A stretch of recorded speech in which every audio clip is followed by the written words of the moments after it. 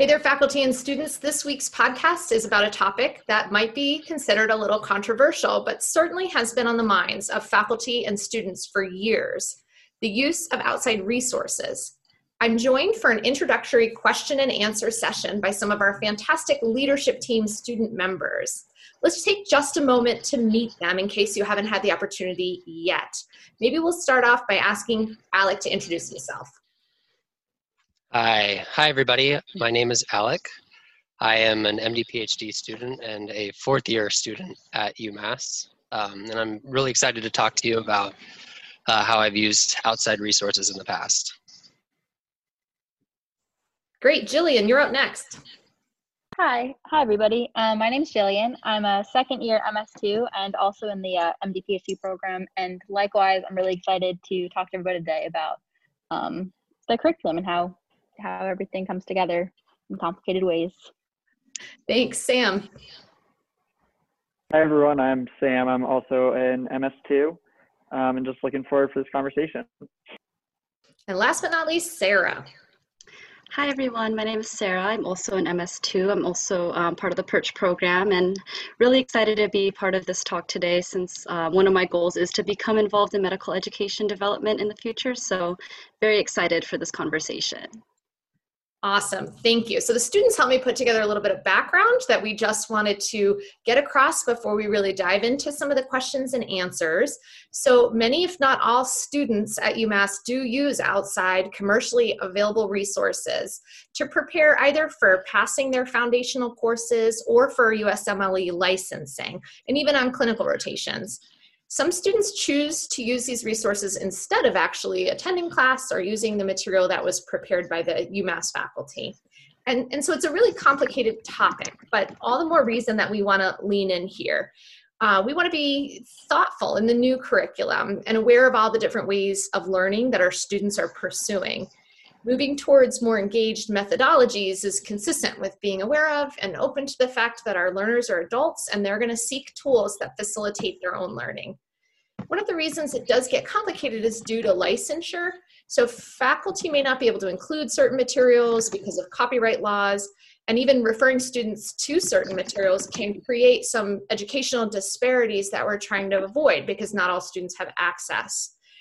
There can also be an issue of quality. So some faculty have found mistakes in the materials and we need to be aware of that as well. So many review resources assume that there's basic knowledge on the part of the learner. And so that basic knowledge may need to first be taught through coursework. So in this podcast, we'll be exploring the current state of outside resource use in the current curriculum. And we've asked the students to just be as open as possible with their answers. So down the road, we'll plan additional activities related to outside resource use, maybe talking about how to incorporate it or how to approach it in our new curriculum. So that might happen at future spokesperson meetings and maybe even a town hall where we use the same Q&A type model. So let's start first with the why of students use outside resources. Why do students use outside resources at UMass? Maybe I'll hand that to Sarah first. Sure. So for me, I personally like the external resources because they go in with the assumption that the learner doesn't know any of the basics that you need to know for pathology, pharmacology, and what we're learning in our second year. And you know, these videos in B&B and Pathoma, they provide the foundations in a very short and simple way, and short as in 10 to 25 minutes. And they build on the foundations in a stepwise manner with future videos. And then, you know, comparing that to the lectures, which are a little bit longer, you know, they're 60 minutes and they include both the foundations and, you know, extra granular details.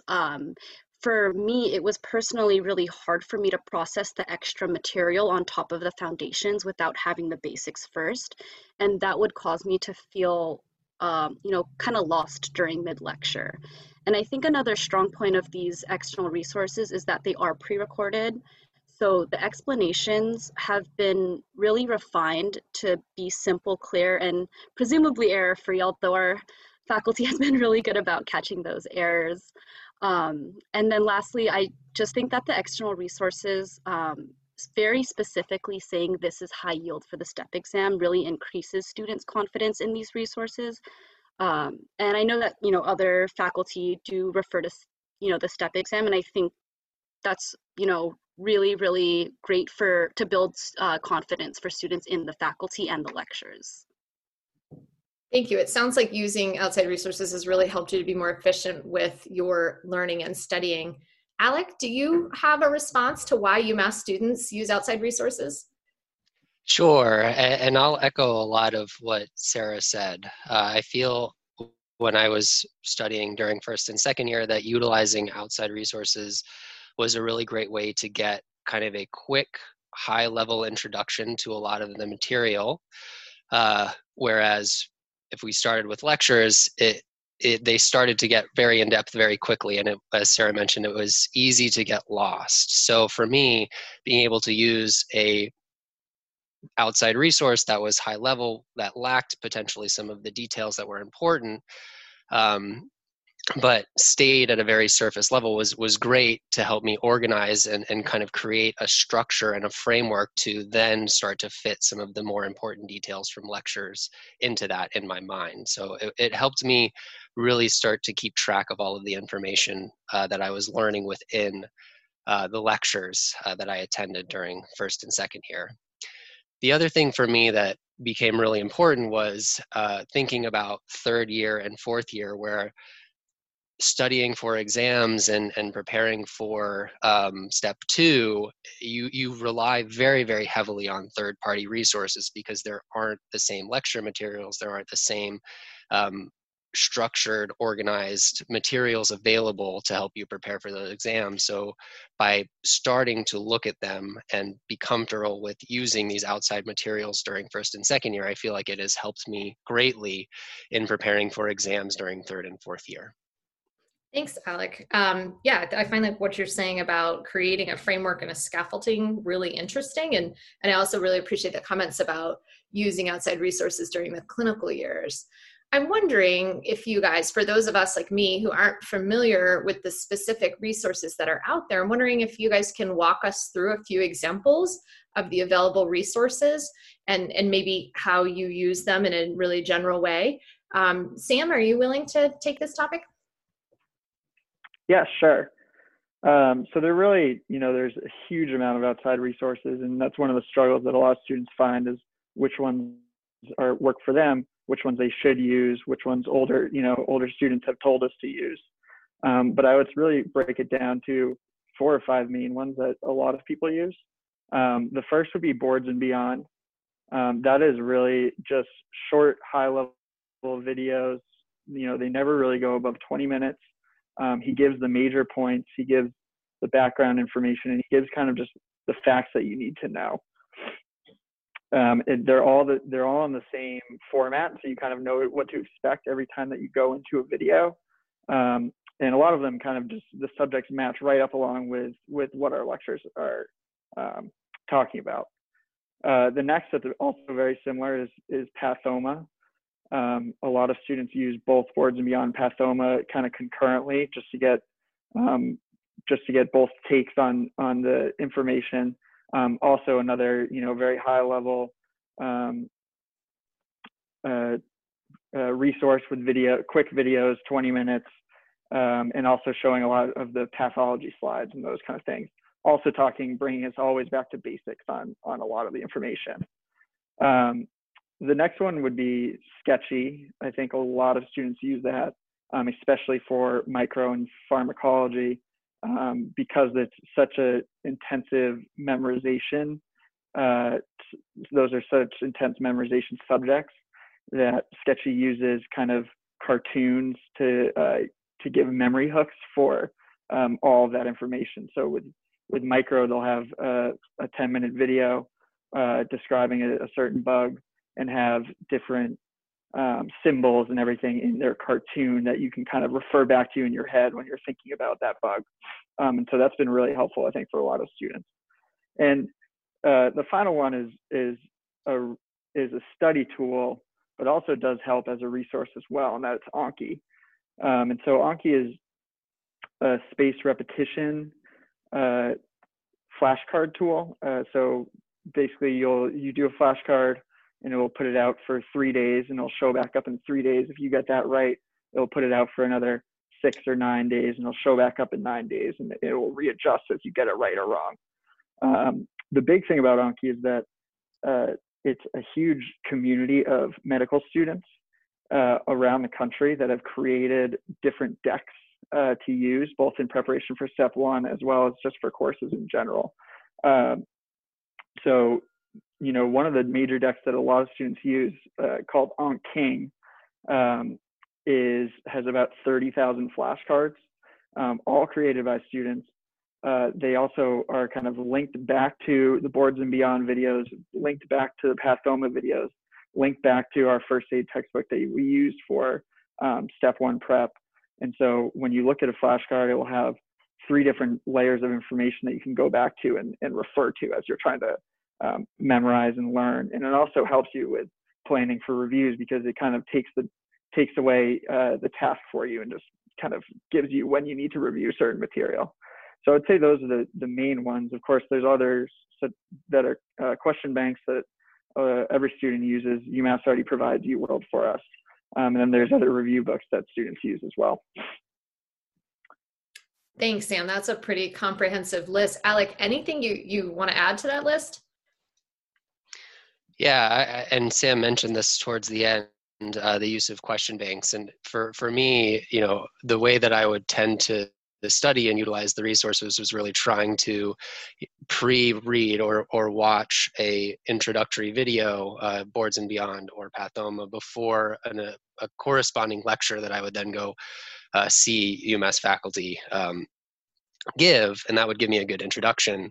And then I would try at the end of the lecture or later that day to do some flashcards associated with that content, as well as do some practice questions from a question bank to solidify what I had learned. So for me, it was really helpful to, you know, utilize kind of those 3 segments of learning where I would pre-learn, then I would get all of the detail from lecture, and then I would try to solidify that in the way that we were going to be assessed on it, which is on these USMLE style questions. So those have really been the key things that how I used those resources that Sam mentioned. Thank you. I'm really starting to appreciate how many different formats these outside resources come in and how multimodal it is. And really, I didn't realize that there was some sort of integration, that some of these resources built on other resources that were intended for earlier use. So that's really helpful information. This next question, I'm going to direct to Jillian. How do you feel like the content in the outside resources aligns with what we're teaching at UMass? Are there any obvious gaps?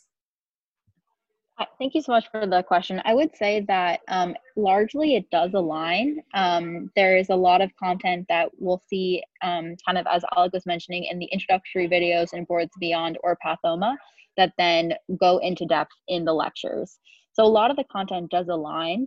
I would say the difference being that, as Sarah mentioned, it's sometimes just like the fact that it's pre-recorded allows the information to be ultra refined into like 10-minute videos with all the information kind of put together in exact sentences in order to create such a concise video. So I would say that the content is actually very, very similar. And I would say that it does provide like a really good foundation for then students to go into a small group with, or to go into a QBank with, and be able to succeed on those questions. So I would say there is a large amount of overlap, maybe the difference being how it's presented. So with Boards Beyond and Pathoma being very concise in how they present the information and using the same images or the same like drawings to reinforce that information. And then with something like Sketchy, you have the same cartoons or the same images of a pencil for penicillin or something, to just constantly use a visual tool to reinforce that information that the professor will mention, and you'll also see in the outside resources as well. Great, thank you. It's very reassuring to hear that there's a lot of overlap in the content and not huge major gaps, but maybe there's room for us to improve in terms of curriculum development around methodology. All right. So the next question I'm going to ask is how specifically you've used outside resources in your studying, and you don't have to go too deeply in this answer, but I'm curious if you can maybe give us some sort of day-to-day details. How is the resource used? Maybe I'll start with Sam on this one. Yeah, sure. So for me, a lot of my day-to-day focuses around when is the next interactive lecture that we're going to be kind of working through problems and those kind of things, and what information do I need to know for that. And so usually I'll look at the schedule and I'll see what the subject is going to be, and look at, for example, in cardiology, and we'll talk about MIs, and then I'll go into Boards and Beyond and get a quick high-level overview of that video, and then I can go into my Anki and open up 30 flashcards linked directly to that video, and go through those and kind of like drill that information back into my head.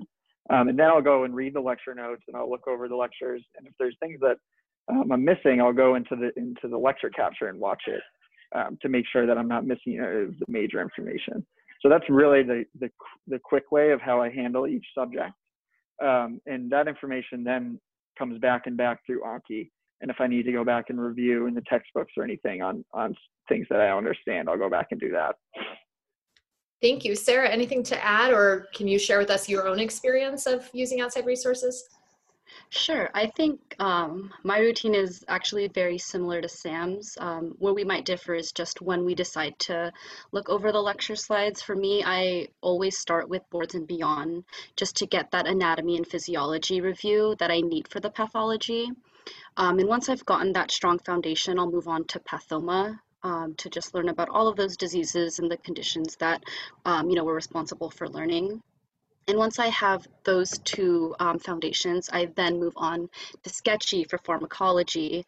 And in terms of the first aid book, which, in and of itself isn't a great resource, just because it's kind of like an index. I do use that specifically for Sketchy, since there aren't dedicated slides for Sketchy material like there are for Boards and Beyond Pathoma, and I'll write my notes in there. And then after an extensive review of all of my notes, I will then go into Anki. And as Sam mentioned, I, for each individual video, will find the tag for that video, and it makes it so much easier to kind of test that knowledge and solidify that knowledge right after watching that video, because it's kind of like a self-quiz. And then in addition, because Anki, it may not be good for comparison of like 4 or 5 details, I tend to like to make charts to help myself organize the information better. And after gaining all of that knowledge and really, really reinforcing it and solidifying it, it makes me feel better going into like our OSD small groups where we get to apply and extend our knowledge and think like actual doctors. So I really enjoy having that process prior to going to the small groups. And then I think after I've reviewed all of that material from the external resources, I then will go into our lectures more deeply and see what details I'm missing. Thank you. It's super helpful for me to hear about that sort of level of detail, how you guys integrate that in your day-to-day. I do want to take a second to circle back to a question I already asked that I did not give Alec a chance to answer. We asked Jillian, how do you feel the content in the outside resources aligns with what's taught at our institution? And I wanted to make sure that I gave Alec an opportunity to answer that question as well.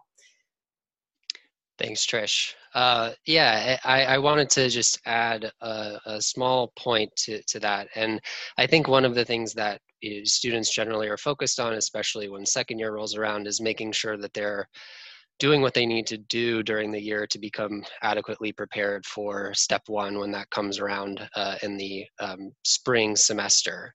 And one thing that I found when I was studying is that the focus when I was using outside resources was really making sure that I knew what I needed to know for step 1, because that's really what the focus of those resources are.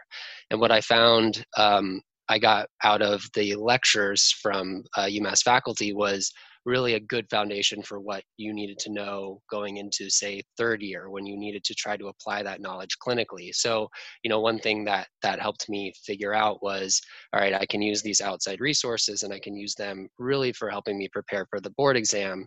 And then I can add details from the lecture, but really try to take away how am I going to use this clinically when I'm sitting through a lecture that the UMass faculty are giving. Thank you. All right, I want to give you guys a chance to just add anything else you want to on this topic, anything you've observed from classmates about the use of outside resources that you think might be important for faculty or curriculum developers to know.